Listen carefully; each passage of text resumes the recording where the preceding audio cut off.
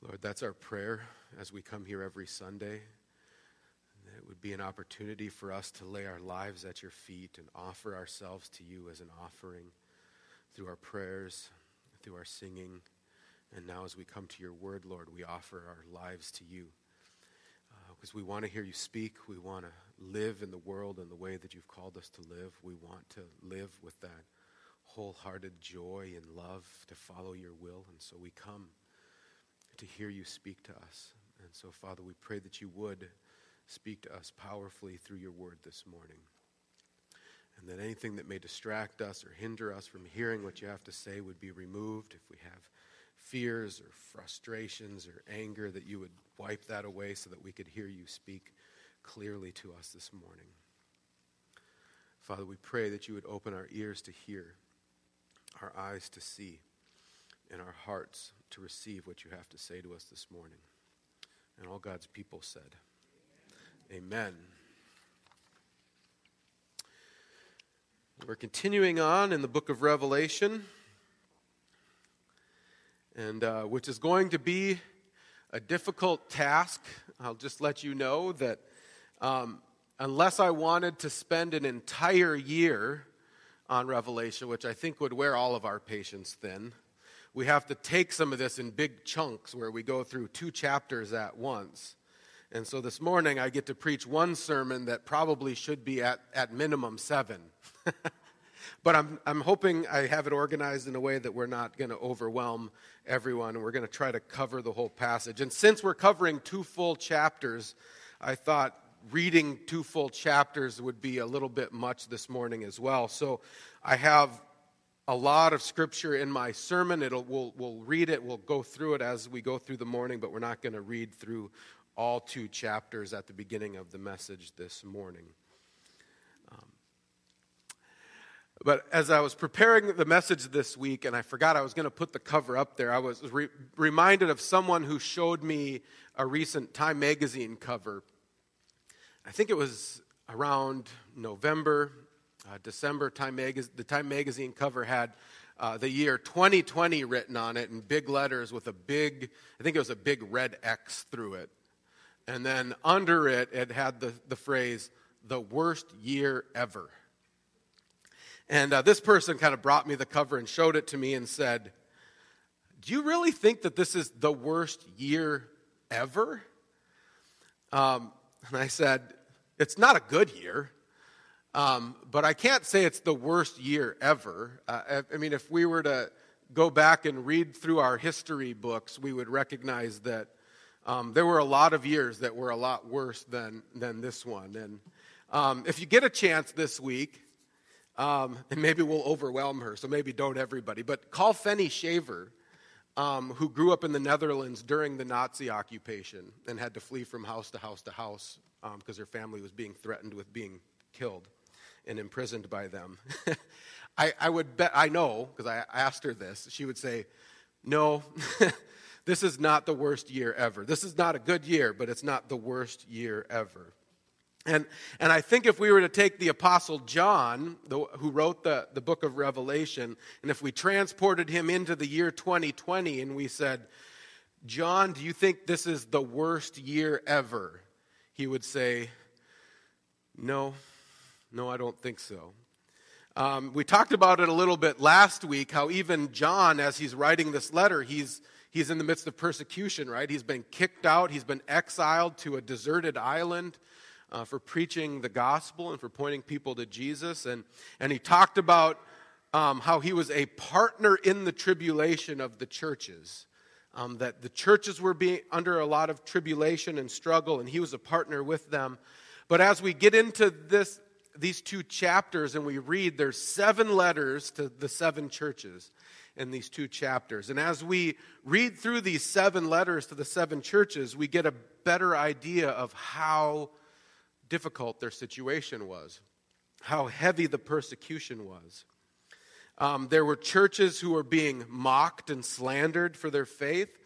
There were Christians being thrown in prison for their faith at the time, and Christians who were even being killed for their faith. So not only were they being exiled to islands for their faith and being thrown in prison and mocked, but some were being killed for it.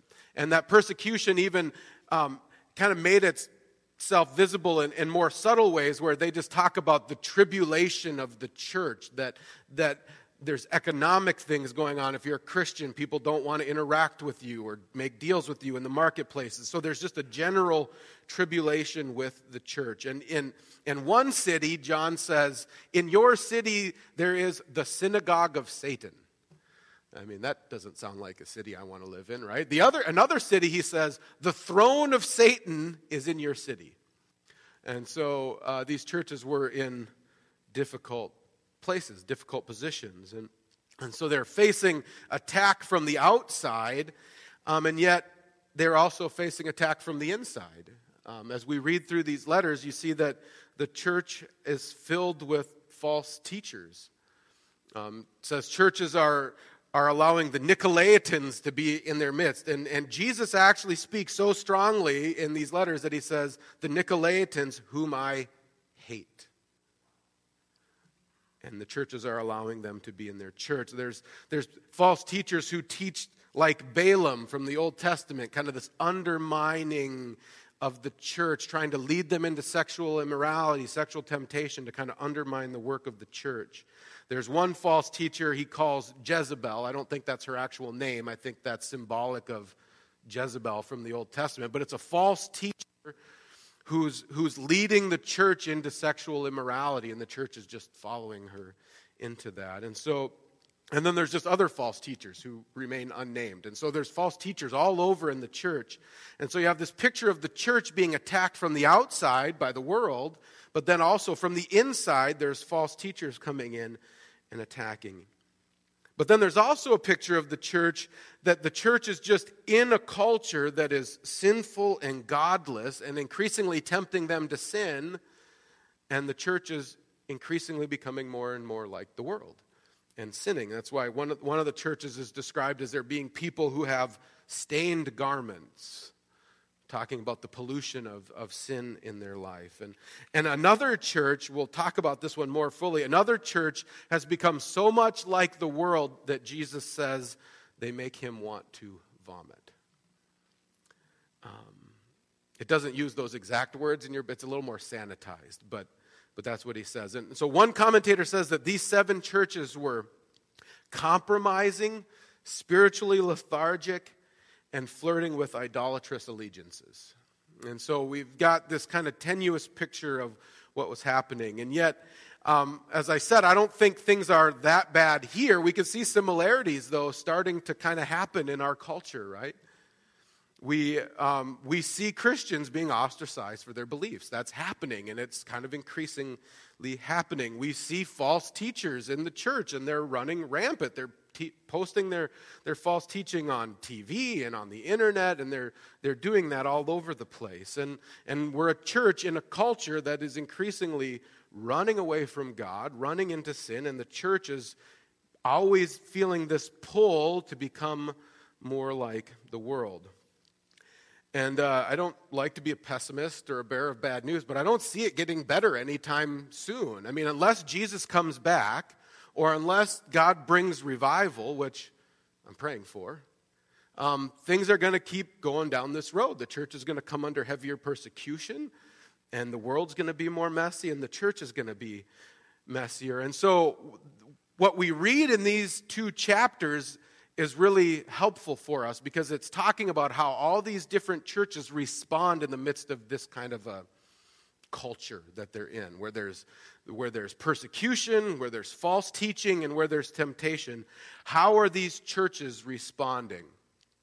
And so he writes, there's 7 letters to 7 churches, and these are the same 7 churches that are mentioned in chapter 1. John said he's actually writing the book of Revelation to these 7 churches.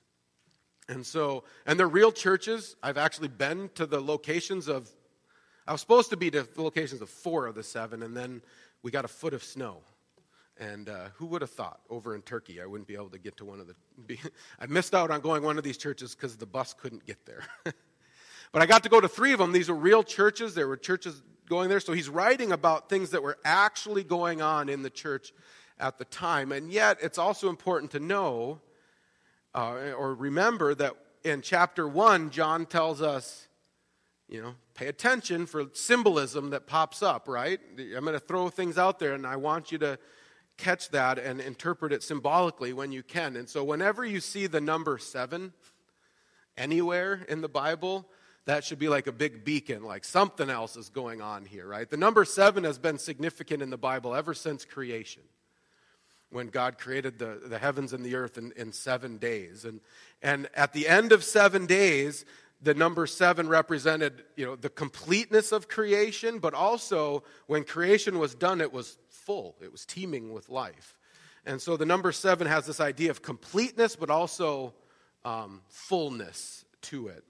And so you might ask the question, well, why did Jesus tell John to write this to 7 churches and not 8? Well, because 7 is a number that represents the fullness of the church. And so these 7 churches are a picture of what the church is going to look like in the world from the point when Christ died and rose again until when Christ comes back. That you're going to have these 7 churches working in the world. Some people think that these are like different ages of the church throughout history. I don't think so, because these were all on earth at the same time. And it's a picture of this is what the church looks like throughout history. And it's not always a pretty picture. But you also, as you go through each of these churches, you get a picture of how churches respond in the face of persecution, false teaching, and temptation. And so you have the church of Ephesus at the beginning. And so they're facing persecution, they're facing false teaching, and temptation, and Jesus comes to them and says, I know your works. How does he know their works? Because the last chapter we saw that he's right here with the churches, right? Jesus is walking amongst the churches. He knows what's going on, and he commends them, and he says, your toil and your patient endurance, and how you cannot bear with those who are evil, but have tested those who call themselves apostles and are not, and found them to be false. I know you are enduring patiently and bearing up for my name's sake, and you have not grown weary. So in the midst of all of this temptation, persecution, false teaching, he comes to the church at Ephesus and says, hey, you're doing good in some areas. You're working hard. You're enduring. You're not giving up. You're not growing weary. You see false teachers in your church, and you're calling them out, you're correcting them, you're doing that, you're teaching doctrine, you're doing church discipline, and Jesus says, good job. That's what you should be doing. These are good things. But then he says, but I have this against you. You abandoned the love you had at first. And so on the one hand, they've got all these things going good for them. They're teaching doctrine, they're doing church discipline, they're working hard, they're not giving up, they're not growing weary and just kind of petering out. And yet he says, you got distracted somewhere in the midst of this, and you lost your first love. And when he talks about losing your first love, he's talking about like the 2 great commandments, love of God and love of neighbor. Because the Bible says you can't separate those two, right? When in John's letters, he says, if you say you love God but hate your neighbor, you're a liar. You can't ever separate those two. So when you lose your first love, you're losing your love of God and your love of neighbor. And so Jesus says, yeah, you're doing good here, but you're struggling over here. Then you have the church of Thyatira, where Jesus comes to them, and they're facing persecution and false teaching and temptation. And he says, I know your works, your love, your faith, service, patient endurance, and that your latter works exceed the first. So he comes to the church and says, you're doing good, and you're loving people. You're working hard. You're serving people. You're enduring in the midst of this. But he says, I have this against you. You tolerate that woman Jezebel, who calls herself a prophetess and is teaching and seducing my servants to practice sexual immorality and to eat food sacrificed to idols. They're doing really good over here, and yet they're tolerating this false teacher that's leading people astray, leading them into sin. You know, and you kind of have 2 opposites going on here, right? Some people characterize the church in Ephesus as the unloving doctrinal church. right? They like doctrine, they get caught up in the work of the church, but then they've kind of got distracted and lost their first love. Well, you can kind of flip that and say, well, Thyatira is the loving, tolerant church, and tolerant in a bad sense of the way, where they're loving on people, they do that, but they're not addressing the false teacher in their midst or the sin in their midst. And Jesus says, they're both wrong. One's not better than the other one. They both are falling off the map. Neither temptation is good as a church. And he goes to the church of Pergamum, and they're facing persecution and false teaching and temptation. And he says, I know where you dwell, where Satan's throne is. He says, I know you're in a really tough city. But you hold fast to my name, and you did not deny my faith, even in the days of Antipas, my faithful witness, who was killed among you, where Satan dwells. So he comes to this church and says, I know you're in a difficult spot. The throne of Satan is here. There's so much idolatry and hatred towards God's people here, and yet you hold fast to my name. You don't give up. And you haven't denied my name, even when you see Christians being killed for the faith, like Antipas. And yet he says, I have a few things against you. You have some there who hold the teaching of Balaam. So also you have some who hold the teaching of the Nicolaitans. And so you have a picture of a church, I call it the faithful cowards, who they're faithful, they won't deny God's name, they'll hold on fast to the truth, but they kind of just want to keep their head tucked, and they don't want to cause problems. They don't want to address the false. They've got two different false teachings raging through their church, leading people astray, and they just don't want to cause problems, and so they just don't say anything. As long as we don't deny Jesus, we're fine. And yet it starts to kind of undermine the church. Then you have the church in Sardis, and they've got persecution and false teaching and temptation, and Jesus. We're not the same. Trust me.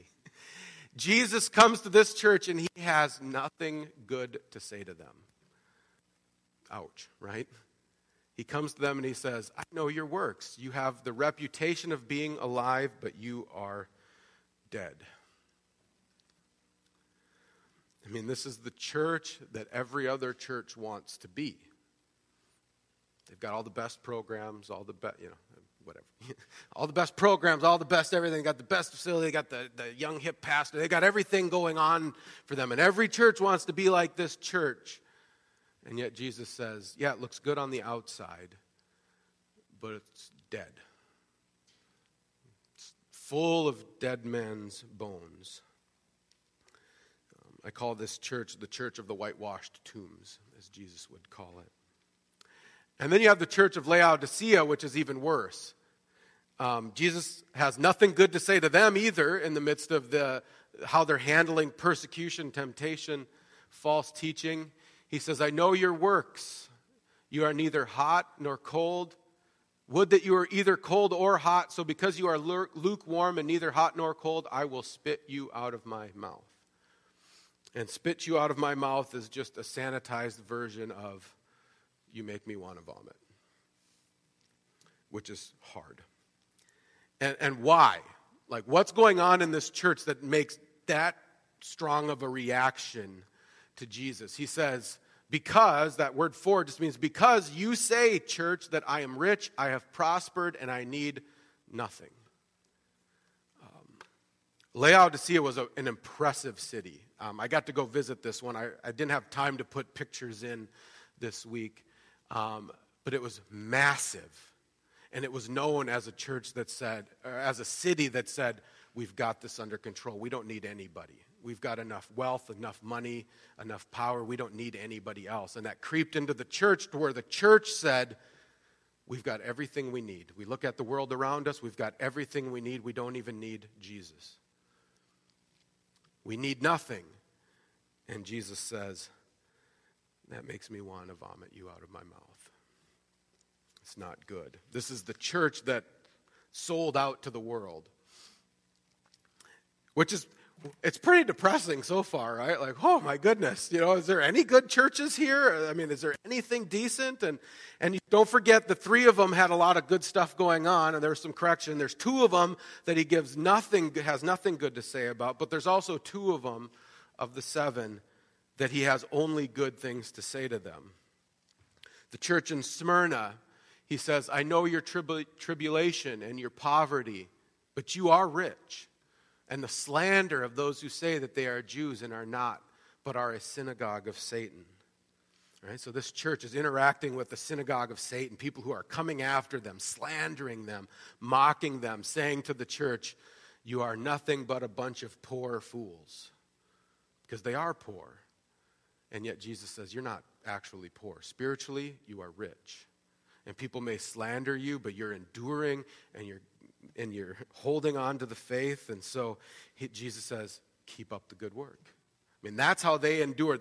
They encountered the same persecution, the same false teaching, the same temptation, and yet they became spiritually rich and held fast to the faith.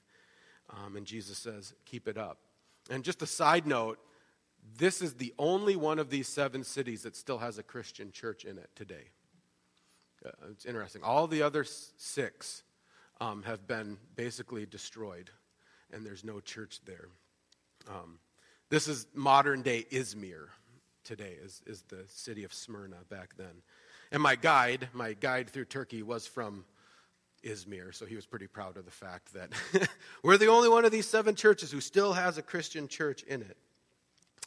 You have the church of Philadelphia, and they're facing persecution, false teaching, temptation, and Jesus says, I know your works. Behold, I've set before you an open door which no one is able to shut. I know that you have but little power, and yet you have kept my word and have not denied my name. This is the small church. Seemingly insignificant from the world around them, seemingly have no power, and yet he says, you've kept my word. You haven't denied my name. You've been faithful. And he said, and I've opened a door before you, which means to fruitful ministry. Which, when God says he's opened a door, he means I'm opening the door for you to bring the gospel into the city where you're at. In the midst of tribulation, in the midst of false teaching, in the midst of temptation, I've opened a door. No one's going to shut it. The world thinks they can shut the door. They can't. And you're going to go out with the gospel. And the church and the world may think you're small and insignificant, but I'm going to show them this small and insignificant church is going to bring the gospel and have a powerful impact. So this is the other church. Smyrna's the spiritually rich church. This is the faithfully fruitful church. And it's important to just kind of take a step back and recognize a couple of things. As we've kind of gone through and looked at these 7 churches, don't you think, if you were to start thinking about the current outlook landscape of the church today, don't you think it's a fairly accurate representation of where we're at as a church today? At first I said, I bet if we put a 20-mile radius around Beaver Dam, we could find all 7 of these churches. I bet if we worked hard enough and we knew, I bet we could find them all in Beaver Dam.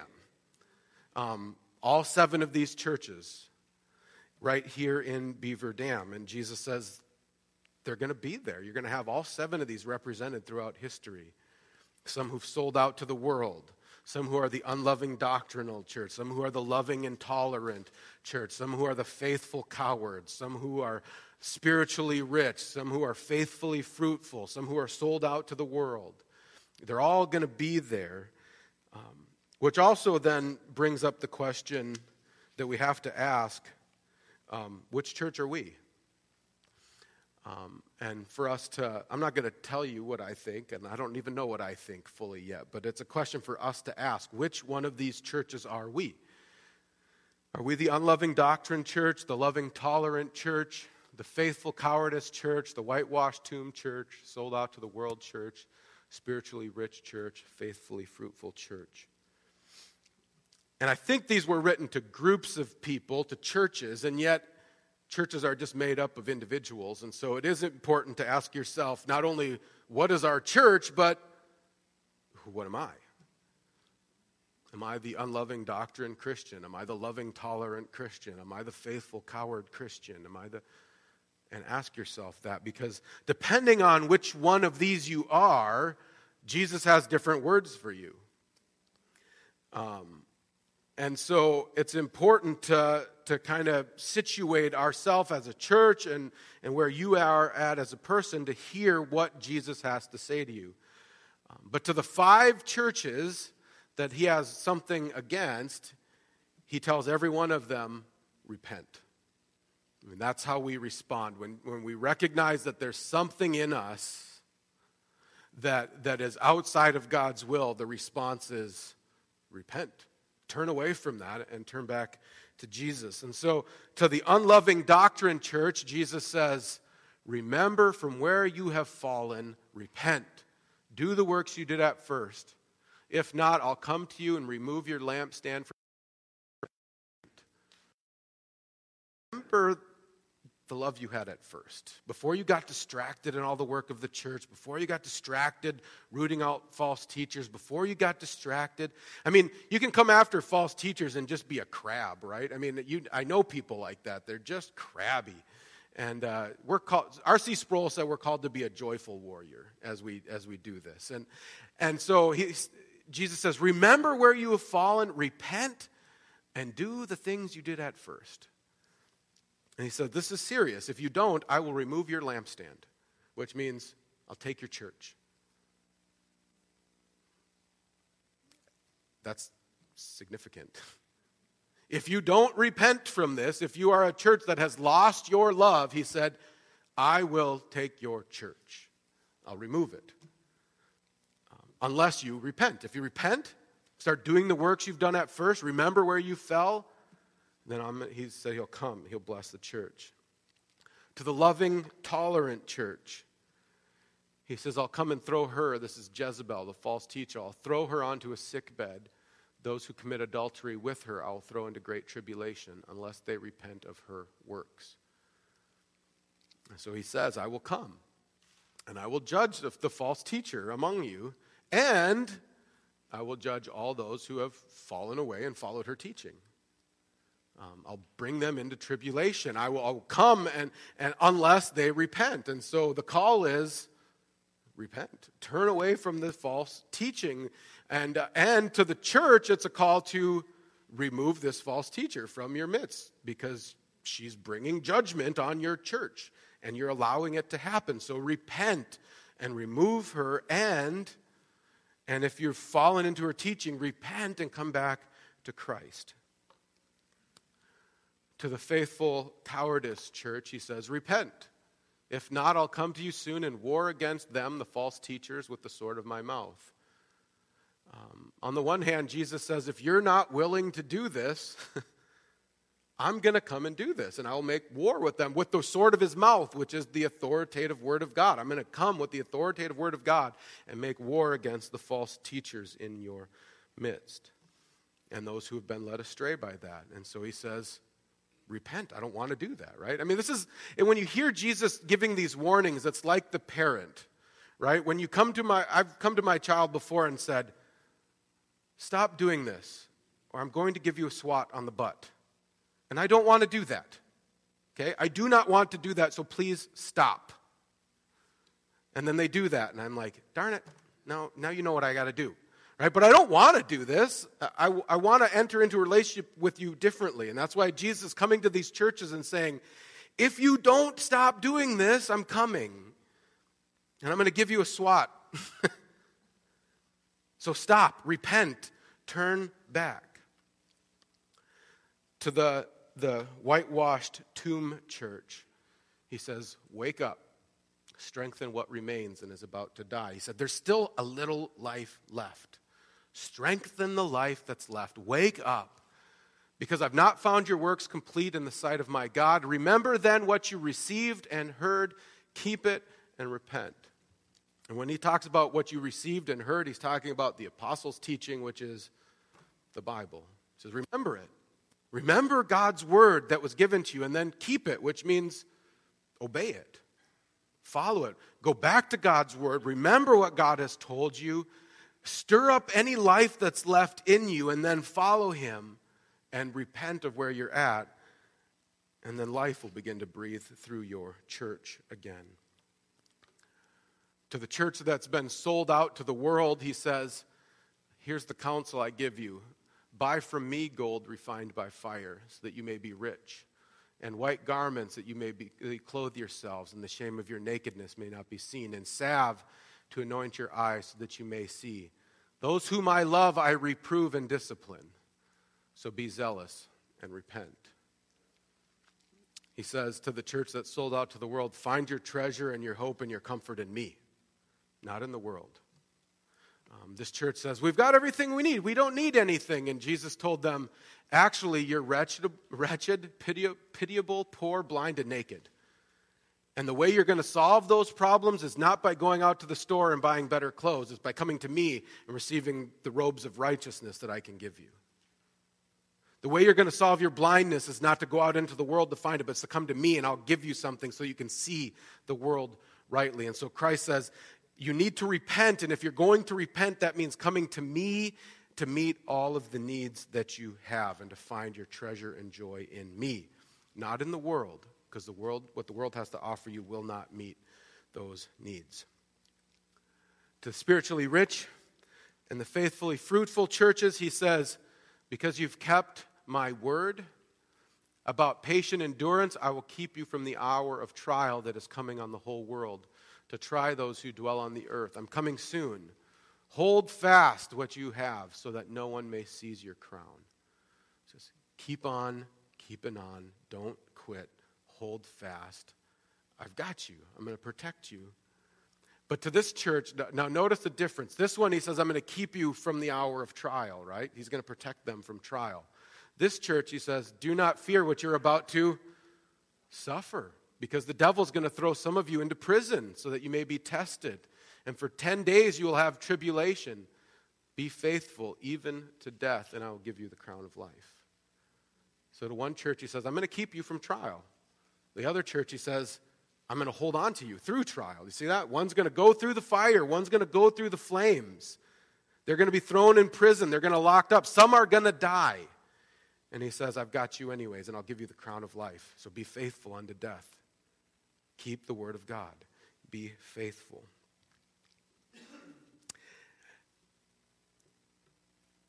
But what I want to talk about at the end here is, what type of church are we called to be, right? We see all of these churches that have some positive, some negative, some that are all negative, some that are all positive.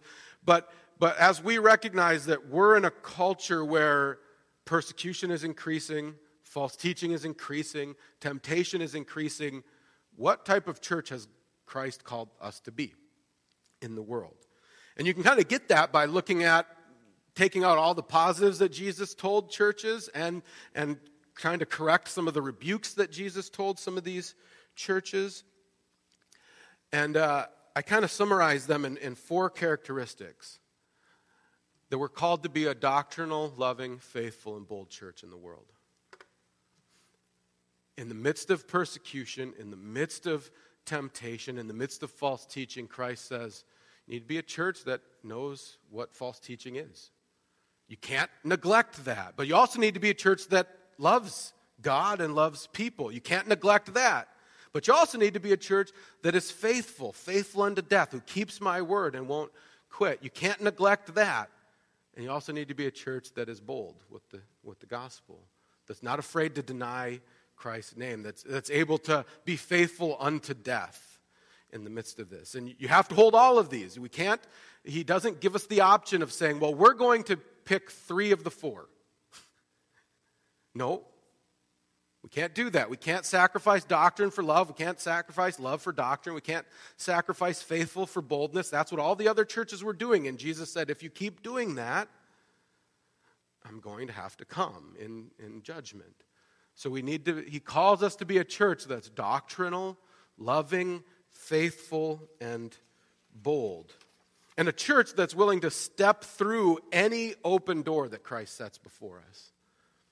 Because he will bless that. But it's obviously not an easy task. I don't think we're any better than any of those churches back in that John was writing to, or the church throughout the ages. It's difficult. That's why churches are always kind of falling between one of these 7 churches.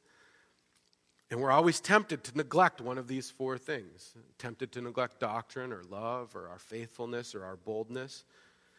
But one of the things that Jesus does as he ends every one of these letters is he gives us this beautiful picture and promise and says, I know it's going to be tough for you to be this church in the world. I know it's going to be tough for you to turn from your ways. But for those that do, here's something beautiful in store for you. And the summary of all these is those who conquer, those who are willing to be this type of church, these type of Christians in the world, they will spend eternity with Christ in his presence. So hold on tight. Keep fighting the good faith, the fight of faith. So what I want to do is I just want to read those 7 promises. I'm just going to read them and let them kind of wash over you. And it's my prayer that as we read through these 7 promises to those who overcome, those who conquer, those who keep fighting the good fight of faith, that not only that would stir up in your heart to desire to be this type of people in church in the world, but I think it's also there to firm our resolve to say, Christ has got us, and we're going to keep fighting the good fight of faith. We're going to hold on. We're going to be faithful. We're going to be bold. So he who has an ear, let him hear what the Spirit says to the churches. To the one who conquers, I will grant to eat of the tree of life, which is in the paradise of God. Be faithful unto death, and I will give you the crown of life. The one who conquers will not be hurt by the second death. To the one who conquers, I will give some of the hidden manna. I'll feed you. I'll give him a white stone, which is purity. I'll give a new name written on the stone, which no one knows except the one who receives it. You'll be a new person. The one who conquers and who keeps my works until the end, to him I will give authority over the nations, and he will rule them with a rod of iron, as when earthen pots are broken in pieces. Even as I myself, this is Jesus speaking, I myself have received authority from my Father. I'll give him the morning star, which is Jesus.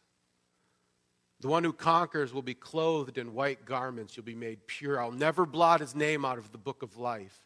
You'll have eternal life. I'll confess his name before my Father and before his angels. The one who conquers, I'll make him a pillar in the temple of my God. Never shall he go out from it, and I will write on him the name of my God and the name of the city of my God and the new Jerusalem, which comes down from my God out of heaven. And I'll also write my own name on him. And to the one who conquers, I'll grant him to sit with me on my throne, as I also conquered and sat down with my Father on his throne. All God's people said, amen. Let's come to God in prayer.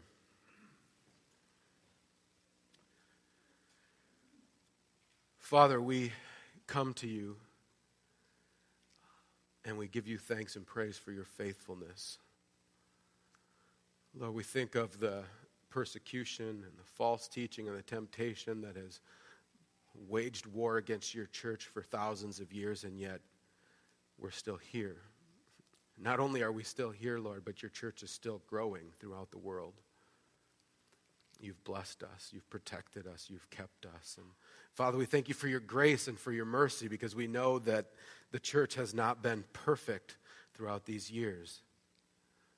There have been churches who have been unloving. There have been churches who have been too tolerant of false teaching. There have been churches who have died, churches who have sold out to the world. And yet you have not given up on us.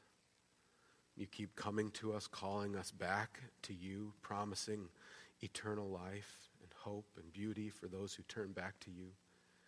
And so we thank you for your faithfulness. And Father, we pray that you would show us where we're at and show us the things we need to turn from, the things we need to repent from, so that we could be your people, faithful in the world. We pray, Lord, that you would work in our own lives and the life of this church to make us doctrinal, loving, faithful, and bold witnesses in this world for you. And Father, we pray that you'd open a door for faithful, fruitful ministry for us here, right here in Beaver Dam, Lord. That you'd open a door and that we'd step through and that we'd see your gospel move forward. We pray that you'd open that door in our nation, Lord, as we know that that's the only way we'll truly see change in our country is as hearts are changed according to the gospel, Lord. So open the door here as well. But if not, help us to remain your doctrinal, loving, faithful, and bold church in this world. And may we look forward to the day when we'll spend eternity with you, crowned in righteousness and ruling and reigning with you. And all God's people said, amen.